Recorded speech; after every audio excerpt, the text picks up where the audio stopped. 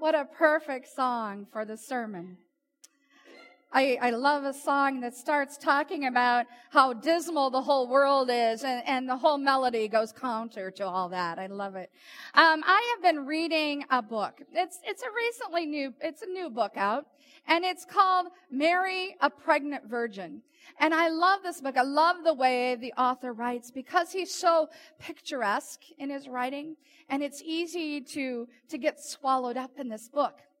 And this author and I, as we were traveling along reading this week, he was lifting up one of my favorite Bible verses of all time, which is Isaiah chapter 6, verse 1.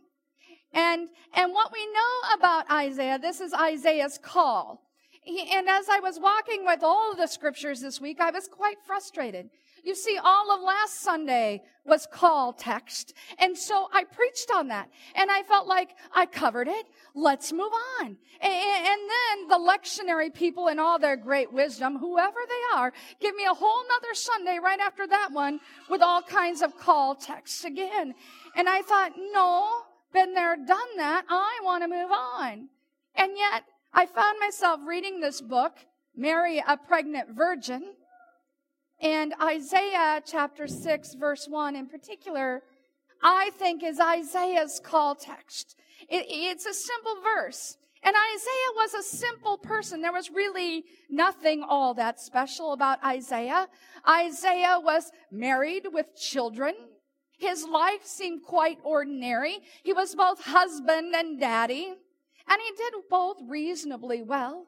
He was a holy man in as much as you and I are holy. He would get up in the morning and he would pray. He would gather his family for prayers. Maybe they would sing some hymns. He would get up at the crack of dawn and he would mutter holy words. He would go to the temple. And in particular in this verse, Isaiah is in the temple. He's doing what you do in a temple. He's worshiping, he's praying, going through the motions, I think, as we far too often tend to do. And something quite extraordinary happens that day in the temple. While Isaiah is praying, the hem of God's garment comes and fills the entire temple. And Isaiah is just shaken, and he falls to his knees, not in fear, but in sheer amazement at the glory of God. Simply just the hem of God's garment. Well, this morning we have Mark's version of the calling of a few disciples. But it's not so much the calling of those disciples as it is the belief of Mark.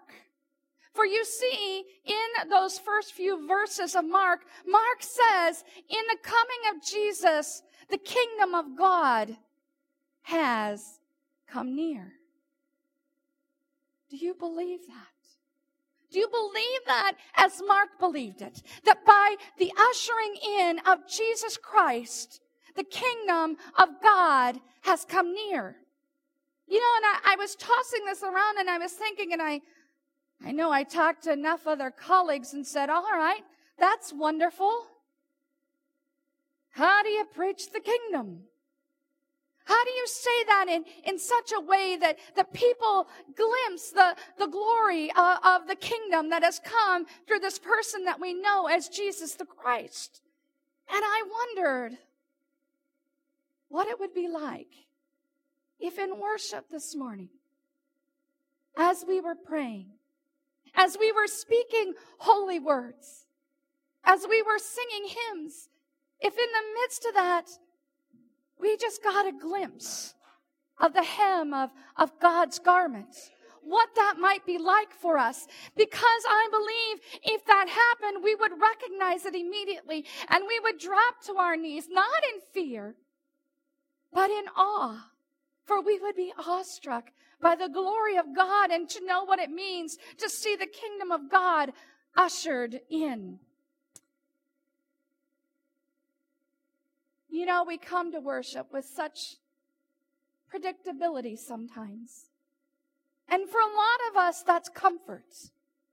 And that's not a bad thing. There are plenty of times where when we come to worship, that's exactly what we need, is comfort. But I wonder this morning, what might happen if you came up for communion, and when your pastor turned around, and you would be expecting bread and wine in her hands, if she turned around this God's morning with tongs and burning coal? Well, that would be a surprise for you, wouldn't it? If I came up to you and said, I'm going to lay this on your tongue and you will be cleansed by burning coal. What if Isaiah's vision happened again? What if while we worshiped, that hem of God's garment brushed our cheek? I spend a lot of time reading. And not just theology books, but a lot of newspapers. And what I seem to be overwhelmed with is the amount of bad news that seems to be prevalent in our world right now. And it feels as if when people gather, there's a sense of fear and foreboding of what might be around the corner. Lord knows our news channels love to instill that fear in us about the economy and what bank might collapse next and what business might be laying off next. And you and I, we all know somebody who's beginning to experience that. And it seems like that fear just crouches into our life. How many of you remember the 10 Commandments, the good ones, Cecil B. DeMille's 10 Commandments? Yes, we all love it, you know. It's the longest movie on God's green earth, and it drags on in so many places, but you got to watch it because it's tradition, right? How many of you remember what that angel of darkness was like? Ooh, can you tell us about it, Gretchen? What was that like?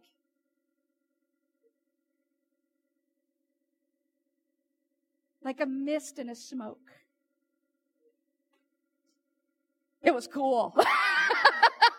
Because it was very theatrical and it was very creepy. And as it would come around the buildings, it was almost like fingers would wrap around a whole household. And the household would be consumed, and it would gather on to the next one. Well, that's how I almost feel about the anxiety in our society right now, that we seem to be just encapsulated in this fear and this impending doom. You know, we have this angel of darkness that seems to want to take over and to control us. And as much as you may have voted or not voted for the man who is now our president, no matter how you feel about him, it seems as if our whole country is placing their hope on him. And he may be very fine, he may be very good, and he may just maybe fix our economy. But he is not where we find our hope. I'm afraid we have a world that is looking to him to be our Savior.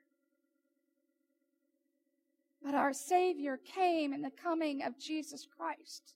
And in that moment, we have sensed the kingdom of God, for it has come near to us. And it is that Savior. It is that Savior who calls to us and says, drop your nets. Follow me.